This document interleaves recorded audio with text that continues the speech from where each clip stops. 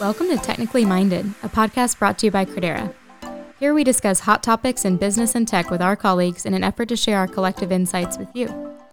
My name is Emily Crawford. I'm part of our management consulting group, and I'm your host for today's episode. In honor of International Women's Day, we're discussing diversity, equity, and inclusion and what it looks like to break the bias in organizations. I'm excited to be joined by three others today to address this important topic. Nokoria Johnson, the Chief Diversity Officer from Credera US, Keisha Garcia, the VP of Digital Foundations Programs at BP, and Emma Johnson, Diversity, Equity, and Inclusion Lead at Credera UK. Thank you all so much for being here today. Can we start with just a brief introduction from each of you? Sure. My name is Nokoria Johnson, and I have been with Credera since 2019. I started my career in tech, so that's my background. And I've been running diversity, equity, inclusion here since last June. It has been an amazing job, and I'm so excited to get up every day and pour into people. Hi, I'm Keisha Garcia. I'm the VP for Digital Foundations working for BP. I've been with BP for almost 16 years. Actually, it'll be 16 years in July. I have always been a big proponent of DE&I, as well as the fact that, again, from a digital perspective, working in this particular space for a while with trading, as well as legacy upstream, downstream, and across the board, and now in enterprise. But then again, with a big focus and lens on diversity, inclusion, and equity. Happy to be here. Hi, and I'm Emma Johnson, Managing Consultant in Credera UK's London practice, joining again today from across the pond in a very chilly London. I'll be the token British accent throughout the call. I am, as well as kind of my day job, focusing on change management, process improvement. I'm also Credera UK's Diversity, Equity, and Inclusion Lead. So I joined Credera just about a year and a half ago, and since then I've always been involved in diversity, equity, and inclusion. I started getting involved when I worked for a large UK retailer, and it's kind of just snowballed from there. It's always something that I want to be involved in, and I think we should be involved in. But for me, it's just happiness and creating a sense of belonging wherever anybody is. It's hopefully, as much as this conversation goes, it can start to be looked at as the hygiene factor, something that everybody should always be looking at, which is as important, as fundamental as something like payroll. Thank you again all so much for being here. We're excited for this conversation. I'd love to start by just giving you each a little bit more of an opportunity to talk about your background, specifically in diversity, equity, and inclusion. I'd love, Nokoria, if you could kick us off. Yeah, absolutely. Happy to. So I grew up as a young Black girl in technology. And so that alone for me created a lot of, challenges along the way of fitting in, of trying to have that balance of showing up as my full self and then also being respected. I always wanted to be included. And even in the moments that I wasn't, I really worked to create family feels for the organizations that I ran so that people could show up and be their true selves. And I think that looking at people as just people that are here to do great and amazing work and creating those safe spaces for them to show up as their full selves was just something that was very passion for me. Last year, I was named Chief Diversity Officer here, but even informally, just using my influence and relationships and, having deep conversations and trying to really listen to what people were saying really helps to amplify voices and hopefully provide some inspiration. So I've been on a personal mission to learn everything I can about DE&I since I've been in the space and just really trying to merge the balance of changing hearts and changing minds. I love the way that you said that. Keisha, what about you? So, a little similar story. I grew up in a single parent household with a strong Black woman, as well as raised by several Black women that are extremely strong, and just instilling pride in me, who I am, and always giving 110% at being my best, as well as being an athlete in a sport that when I first grew up, didn't have very many African Americans participating, tennis, as well as just continuing to push forward around my corporate career and also what I was doing on a purposeful standpoint to make sure that I properly represent in all facets. So starting working at BP in 2005, it's been some time now. I've been focused on delivery from the standpoint of program project management, gone around in several roles, and now in the role that I'm currently in. But every single thing that I've done, it's always been with the lens of ensuring that there's equality and equity for the underrepresented groups. And of course, specifically women and women of color, because when I look in the mirror, that's who I am and that's what I'm focused on. But also just figuring if I make it good for one, it should be good for all. And so that has been primarily my focus and my passion. And I try and mix my purpose with my passion in everything that I do. And how do we do that within corporate America? Because that's what it's going to take to be successful at whatever objectives you're trying to meet. So that's been my focus. And again, every role that I've played in digital. Thanks so much, Keisha. Emma, anything you would add to your background? Yeah, I mean, all of the things that you both just said are just incredibly inspirational. And only to touch on one point in that, my kind of interest and involvement in DE&I kind of came from my parents as well. In particular, my mum, who was always involved in teaching and learning and trying to break biases that I didn't even recognize when I was younger. In the local area. So whether that was advocating for superhero days to be actually focused on doctors, nurses, firemen and women, rather than stereotypical princesses, and breaking biases that I didn't necessarily recognize at that age. It helped me go into work recognizing a little bit more, but it's been very much a journey of kind of trying as much as possible, similar to yourself, Nicoria and Keisha, to understanding all of the different areas of diversity and inclusion and how we can be more aware of the things that are potentially holding back other people or yourself. Thank you all just for sharing a little bit more about yourselves and your background. You've all mentioned strong women, and you are strong women, and this episode is actually being released on International Women's Day. And the theme for International Women's Day this year is Break the Bias. I'm wondering if each of you would be willing to share about a situation or anything that's happened to you in the past that represented bias, if you would be willing to share that with us. Yeah, I'm happy to kick off. I think International Women's Day is such a great opportunity to celebrate women's achievements, how far we've come for gender equality, but it's also a day to constantly think and bring up important conversations. And so recognize there's still a lot to fight for and a lot that is still ingrained, particularly for bias, whether it's implicit or active. I think every woman, every person has experienced some bias in their way, and everybody will be biased. And therefore, I think I've experienced it, I've observed it, and tried to work against it, particularly for structures that are built for men, for example, probably within the more likely within the world of business. I think if there was one area of bias that I would pick up on that I didn't really know how to describe until recently as well, it will probably be an authority gap is the one that's probably I've noticed most frequently, where women are occasionally or frequently taken as less seriously as men. They're more often interrupted, they're more often their achievements are more likely downplayed because of this authority gap, up until the point where a woman is so senior that they are almost recognised the same as men. I've just started reading a book on it, and it's absolutely it's enlightening. And it also goes into very much how women of colour, trans women, and women who aren't able-bodied are also more impacted by this authority gap. That's probably the biggest thing that I've recognised. So I'll pick up from here, and that's a good point, Emma. Along with the authority gap, I think it's just me being in technology, all of us being in technology, and also in the oil and gas or energy industry. As a female, you're almost likely to be one of the only ones, if not one of two people around the table, around the leadership table. Unfortunately, that's one of the things that we absolutely need to work to push forward to have more women represented at the table.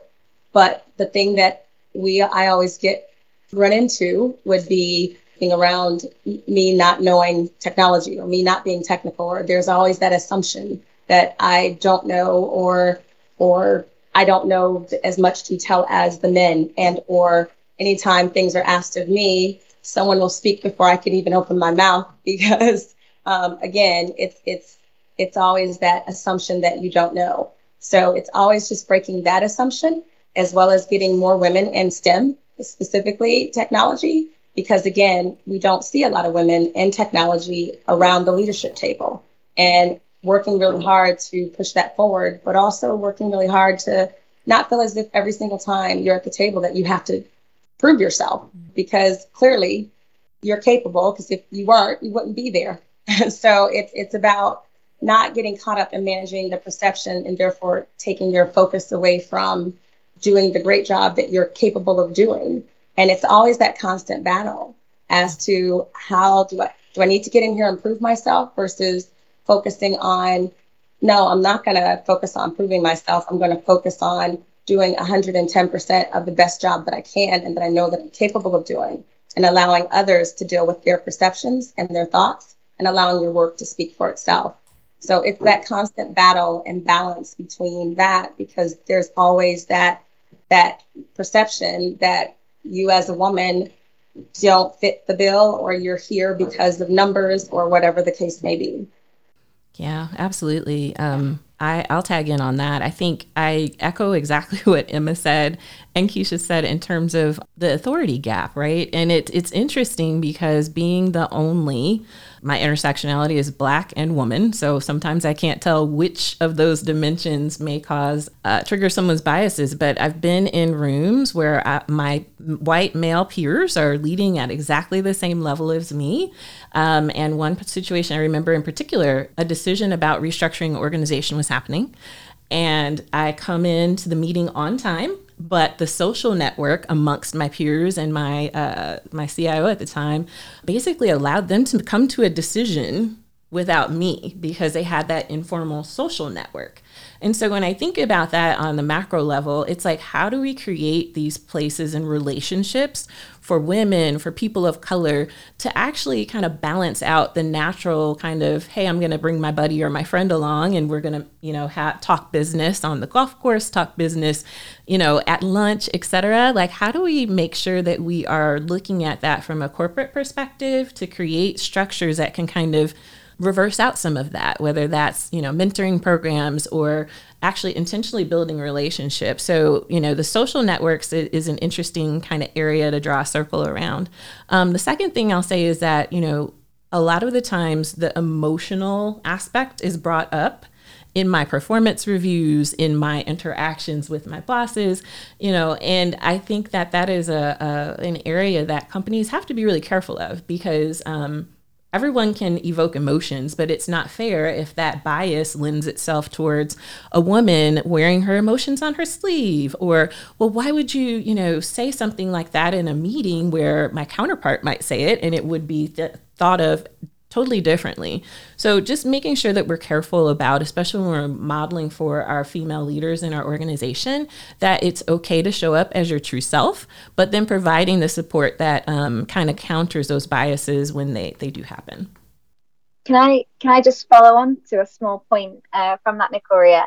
I absolutely resonate with everything you both just said, and particularly the emotional part. And again, that being taken into women being sometimes taken less seriously than men.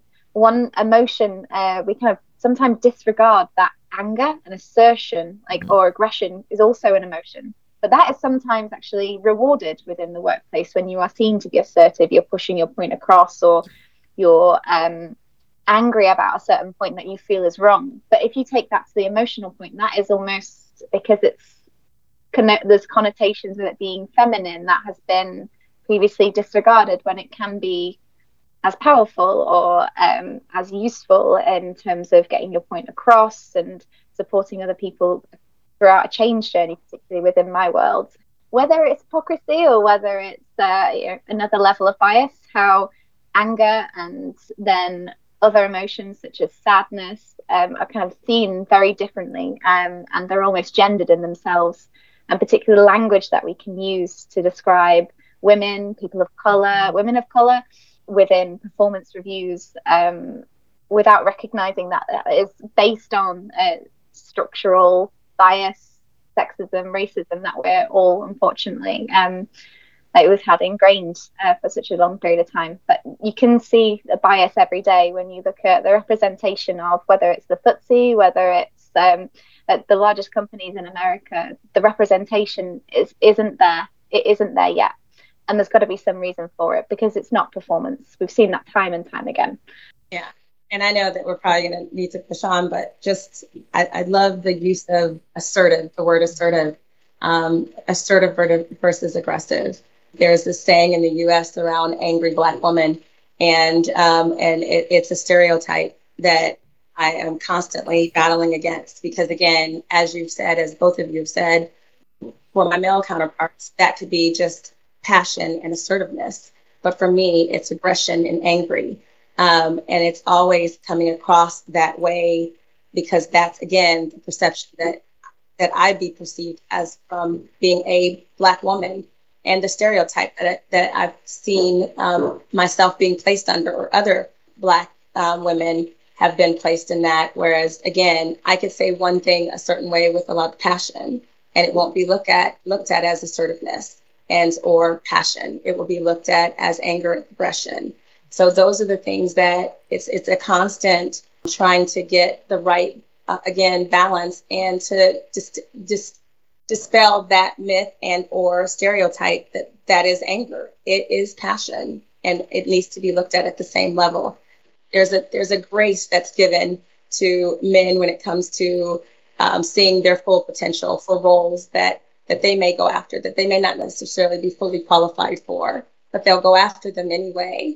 Whereas women, we may not necessarily be fully qualified for those roles, and we kind of shy away from that because we feel like we have to touch every point on that role. And that's because a lot of the times we're not given that grace for someone to see our full potential. However, they can see a male's full potential for that role and therefore be given that opportunity.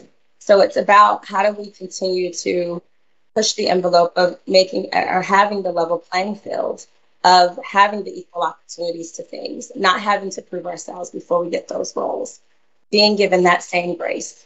So those are some of the things and the challenges that we have to work through as well.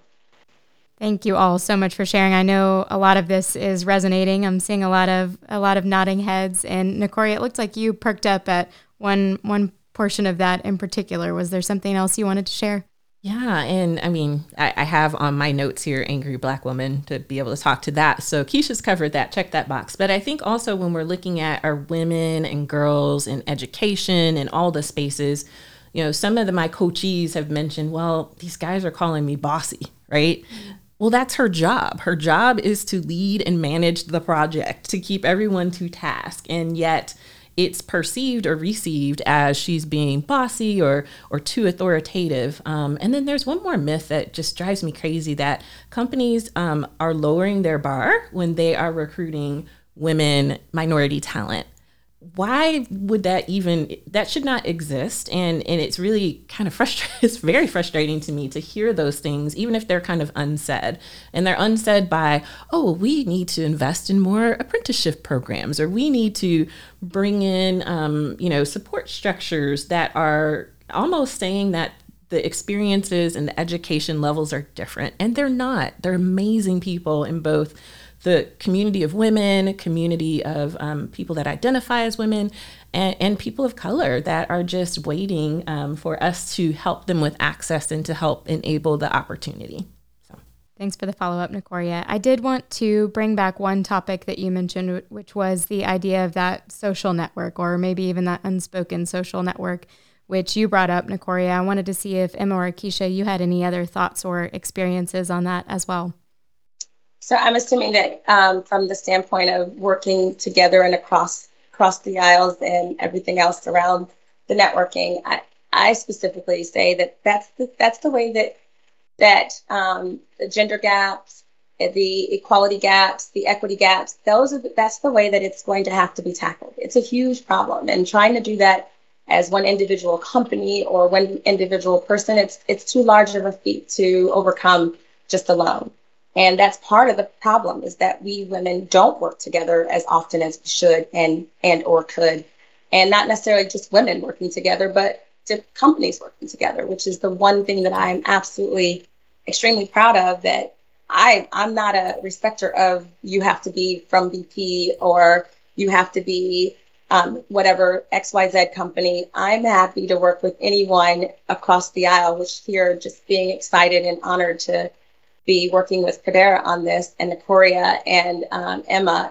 It's been a great pleasure of mine, one, to meet Nicoria and support her in her new role that I know she's going to do fantastic at, and she's already doing fantastic at. But here, being able to support her in that, and how do we make it better, not just for Credera, but not just for BP, but across the globe. It's going to take that. It's going to take that type of collaboration, thoughts, diversity of thought from each of us, from all shades, colors, backgrounds, any of those things, in order for us to make a difference in that space. And once we do that, I may be focused on brown and Black women at this particular point in time. But again, making it better for one makes it better for all. You got to start somewhere.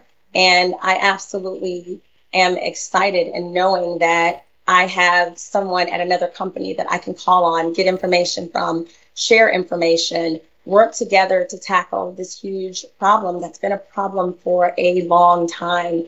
And again, this is the time for us to shine. This is the time for us to bring attention to it, and we can't do it alone.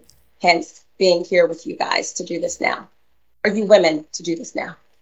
So, honestly, I just really want to jump in the love end, because particularly for Nicoria, because obviously she's absolutely amazing. But the fact that we're kind of getting together to have this conversation about this, I've also got on my notes a little bit about, which I think kind of tags into a bit about the point that Nicoria was talking about with groups, social groups, which potentially are implicitly biased because you group around a particular kind of person, and then you might recruit from that kind of group of people, and how there's this myth of meritocracy, but it's actually you're just working against the bias that is already there. It's not necessarily, it's not based on performance, it's not based on talent, it's based on the group of people that you already have within your social circle. I've got on my notes a little bit about the problems of like white feminism as well, and how this is a big example of it. So you can't have feminism when you're not speaking about people of color, and traditionally some of the feminist work, however wonderful, has really served white people, and that's not right. That's not what we need as a community, as a group of people, or as a world to be able to bring that. So it's very much around that, and also bringing in trans women, women who are not able-bodied, all of that into the conversation, and kind of questioning where we see it on a regular basis within that representation. And also, if I've got a couple of seconds more, just talking about like how diverse teams are fundamentally more productive than groups of teams which only represent one group. And so hopefully we've all heard the example of the Apple Watch. They created this wonderful Apple Watch with all of these functionality for health, down to like tracking your magnesium and sodium levels and all of that. And it was a all-male group of people who were developing this. They missed off one fundamental, very, very easy health measure to track, which was all around menstrual cycles. And they got some controversy with it. They got controversy and backlash on that. And that is because of this gap, this whether it's a data gap, a gender a gap based on the representation that they've got. And we have that for colour, ability, LGBT, as well as gender. And it's one that we need to address. I'll add one more thing. I was having a conversation with one of our ERG leaders, and the thing that he always says is, we will know that we're winning when we're really not talking about these things anymore, right? When it's normal for all different types of representation to be in a room together, and when it just feels organic when you join a firm to come in and you can look around and see whatever that intersectionality is that you bring to the table, you can sit across the table and see someone else that's living that life as well. Right, to that point, that's the reason why it's extremely important to not just put together white papers or a lot of marketing around what we're doing in that space. Let your actions speak for itself. And I'm not saying to not continue to promote it and market what our objectives are, but we have to actually walk the walk. And the proof will be in the pudding. The proof will be in the outcomes. The proof will be in what people see. And what people see is important, clearly. So it's therefore we need to make sure that the actions are there and actually doing those things that we say that we wish to be or wish to become. I think we should be aiming to effectively make chief diversity officers in the future entirely redundant. Nicoria, might be a while, but we're aiming to ideally make the topic of diversity and inclusion so normalized that we don't necessarily need figures like leading it. We should be making ourselves and Diversity Network not exist because it's just such a part of it. We've got a while to go. I think you're going to be in a job for a bit of time, but that's really working your way out of a job. I like it. I love it. I'm happy to work my way out of a job in the next few years for sure. And let's dive into that a little bit more. So you mentioned ERGs. There are other things that you are doing within an organization, right, to really address some of the problems that we've brought up today. I would love to understand from you all, how have you seen the corporate landscape change? And then what are each of you doing within your organizations to address these issues? So I'll take that one first. So for me, I feel as if over the years prior to 2020, prior to the unfortunate George Floyd incident, it was kind of, for me, watching the motions, people going through the motions, and it was about the numbers. It almost became a checkbox exercise in some arenas. And the George Floyd incident, followed on with a few others, really opened the eyes of the corporate community. And these are the things that affect people that work for you, your customers. And so therefore it makes it hard to ignore. And when the conversation started around the people that sit next to you that you may think, because they're in a corporate job, because they're in VP and SVP roles, that they don't deal with those everyday things that may be happening out that you see in the news on the street. But in actuality, they do. And it opened up a window for those conversations to really take place. And therefore, people to really put a mirror in front of corporate America, to really put a mirror in front of itself and stop just looking at the dismal numbers that you would see with the lack of women in the C-suite and or women of color in the C-suite.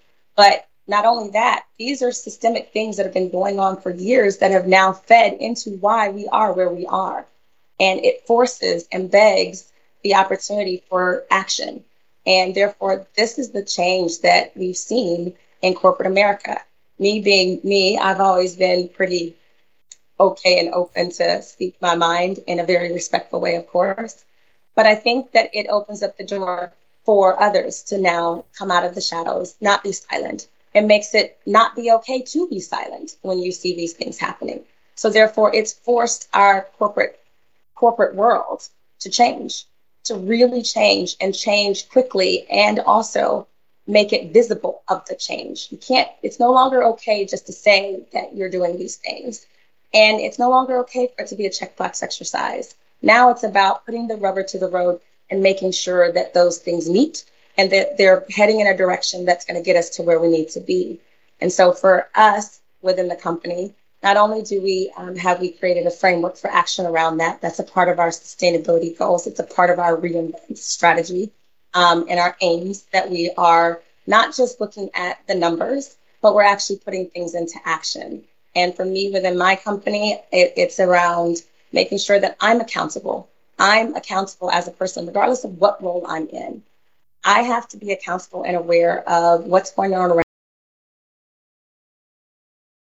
around me and making sure that it is inclusive, that we are doing the right things by people, the morality of it all, and making sure that everyone understands that they have a role and a part to play in that. It's not just for the leaders, it's for everyone. Everyone needs to come along this journey, because these are the things that affect you, your children, your children's children. These are the things that are going to continue to be in play. And we want to break the cycle of what we've continued to see for so long, because it needs to happen for morality purposes, for just the sake of, again, it's not just good practice for our business, it's how our businesses are going to be successful. I will say something else that's changed. I think that in the time of what was formerly called the Great Resignation and now called the Great Upgrade, apparently, where there is so much fluidity and opportunities that are available to people. One of the biggest things that employees want and need is belonging. And so what are we doing to kind of put our dollars where our mouth is in terms of creating these really inclusive spaces and providing folks a real sense of belonging is one thing. The second thing is, if we look 5 years down the line, the leaders of tomorrow are the folks today that are our Gen Zs and millennials. And if we aren't able to understand how important justice and equality, fair compensation, and all those things, even pouring into social justice and actually drawing a line on what your company stands for, if we can't interpret that and build that into our growth plans, build that into our strategy, our companies are going to be set up to fail. So I think being able to deeply understand, listen, and be able to create the right structures and frameworks to help enable those things is very, very important. Should I jump in here just to echo a couple of those points? And yeah, I'm really glad to see that, particularly after Me Too and Black Lives Matter, that organizations have started to shimmy themselves along and get their acts together. But again, to reiterate, we need to make sure it's genuine action, like serving all people, regardless of race, class, religion, sexuality, or kind of all around different levels of privilege. And one thing I can, if anybody is listening for this from Credera UK, they will be cringing because I've said this so many times, but our overall strategy is to work out how we embrace individuals by changing the environment. So how do we change the environment that we are in to be able to accept these individuals and create that sense of belonging? So diversity in general is getting those people in the door, measuring those statistics to make sure that we are addressing the bias that already exists. It's not finding bias, it's addressing bias that is already there. But inclusion is the other half of that coin. So you cannot have diversity can exist without inclusion. We can have people there who aren't comfortable, aren't thriving, and that inclusion needs to be brought into that as well. So we are very much looking at as well as the wonderful things that Maria mentioned. How do we bring inclusive working practices, whether it's internally, but also on our client accounts? And how do we encourage people to adopt the same things that we really want to advocate for? So how do we make sure things are accessible to different levels of ability? How do we make sure that women are given an opportunity to speak when they're more likely to be interrupted than men?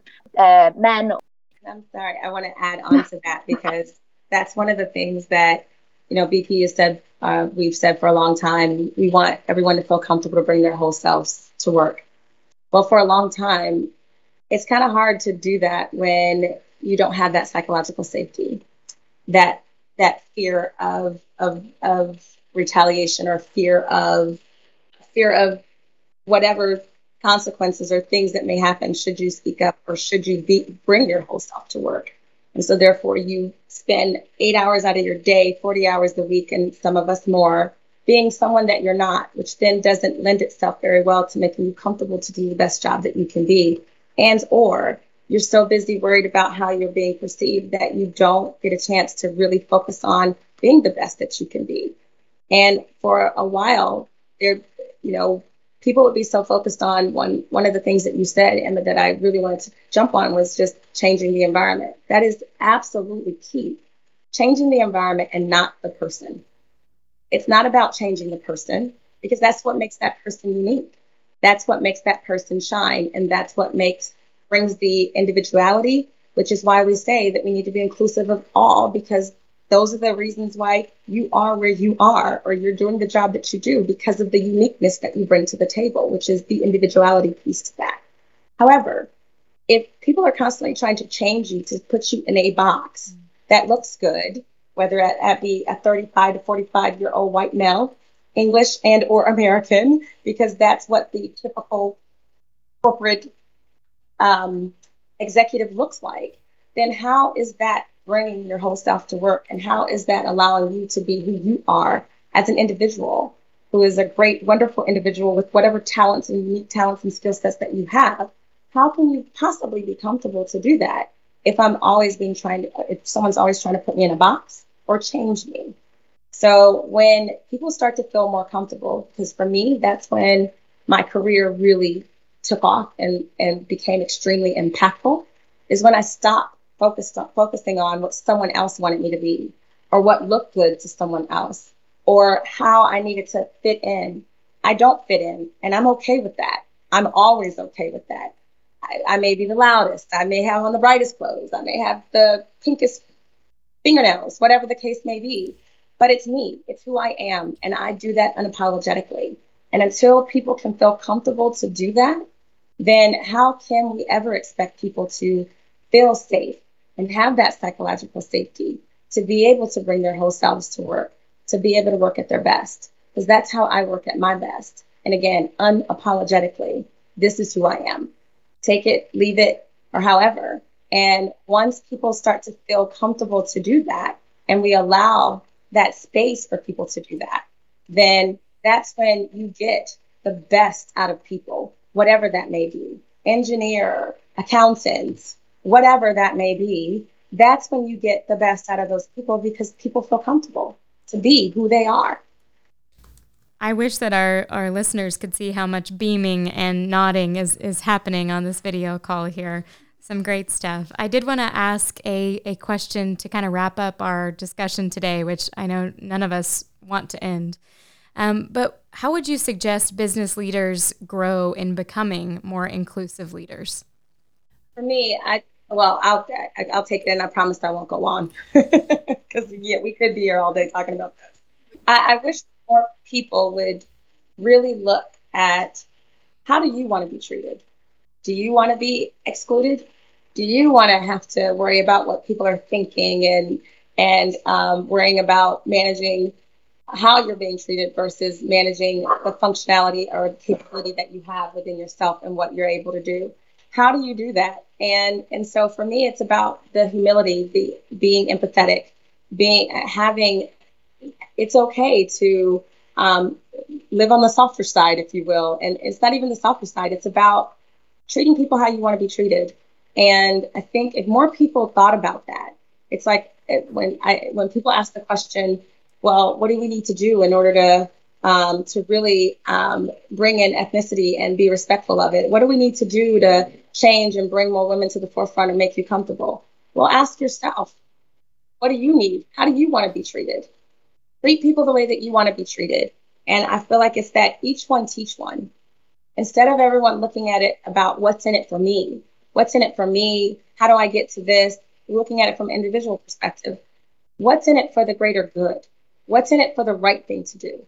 Make it easy for people to choose to do the right thing by walking the walk and being an example, no matter what role you're in. So for me as a leader, to much whom is given, much is expected. That's my biggest thing. And if I've been blessed enough to be a leader of people, which is a huge blessing, then you don't want to be that leader that doesn't put a smile on people's face. You don't want to be that leader that causes someone to be unhappy. You want to be that leader that brings a smile to people's face, make people happy, or give them an avenue to be happy. So in order to do that, treat people the way you want to be treated. Talk to people how you want to be talked to. Talk to people how you want to talk to your daughter or your son, or if you don't have children, your dog, or something that you do love. How do you want to be treated, and how do you want your loved ones to be treated? That's how you should treat people. And therefore, as a leader, if you do that, and if you have each person thinking about what is in it for the greater good versus what is in it for me, then I guarantee you will see lots of change. Yeah, just to expand on that, I think I heard a couple of things that really resonated with me, Keisha, what she said there. I think the common thread is seek to create more empathy as a person, right? It's understanding more about someone walking in someone else's shoes, what that might be like. It's about building more relationships with people that might not be in your quote unquote bubble. People become more human when they're able to connect at a deeper level. And that empathy can really create the change that Keisha was talking about, that individual change of heart, that individual growth that then can pour into the shift in the community. Now, just to echo all of these amazing points, because this has been so inspirational, my bit would be about how having more of these conversations, I know it's such a generic point to end with, but having these conversations and leaders in particular, making it easy for people to raise these points, raise reasonable adjustments for themselves, make environments more inclusive. A key point is discussing things such as well-being and inclusivity on projects, programs. It signals your support for that general inclusion, and it can create a sense of openness for people to raise other things for themselves. Being a role model in talking about diversity and inclusion can really make a difference for a lot of people who might have been marginalized or might have been impacted by bias. And just ending on that diversity alone does not guarantee inclusion. We need to very much go out of our way to create those environments where people feel like they belong. I have one more thing to say. And if you are not a woman, it's okay. Be an ally. Show up. Represent people. I have worked for only directly one woman in my entire career. And so the rest of my career has been shaped and poured into by males, white males in particular. And that's okay, because when I look back on my career, their support meant the world to me. And so make sure that even if you aren't a woman or someone who identifies as a woman, figure out who you can partner with, who you can pull up, who you can bring into your organization. Be that voice in the rooms where maybe a woman is not. So you're not off the, you can't go into a corner and say, well, I'm not a woman, so I can't forward women's issues. It's almost the opposite. We need the support of men to break these biases. We need the support of folks that identify as male to really make a difference with us. So come alongside, build up, support, and look at yourself and figure out what you can do to go that extra mile with someone. There's enough seats around the table for us all to sit there. And if they're not, there's another table. That's just as equally as valuable as important.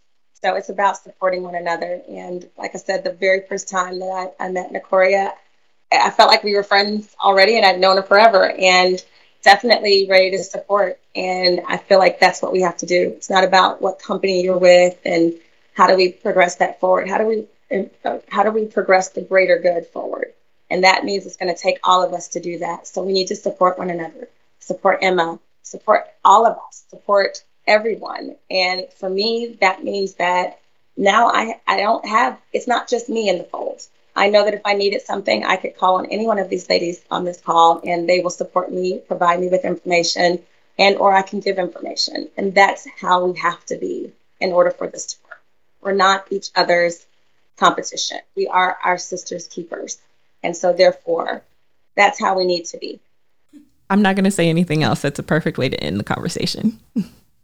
Absolutely. Thank you all for your thoughts. And it does hurt my heart a little bit to have to wrap us up.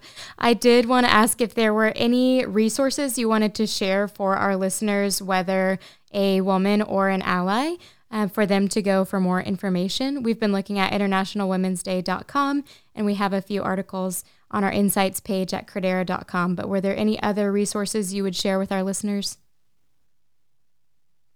I've got my library right next to me. I've got this book, The Authority Gap by Mary Ann Sykart, which is one I've just started reading. Didn't know how to put into words some of the things that we've gone through. I've also got Unwell Women, which I would describe, which is a good one, talking about gender and racial bias throughout medicine through time and how it still is there. Why I'm No Longer Talking to White People About Race. There's a great chapter in there around feminism as well, and kind of calling out some of the stereotypes that you should be recognizing within your day jobs. And that's probably more than enough for me to bring out right now. That's awesome. That's one of the drawbacks about not being at home recording. I can't reach into my library behind me like Emma, so that's awesome.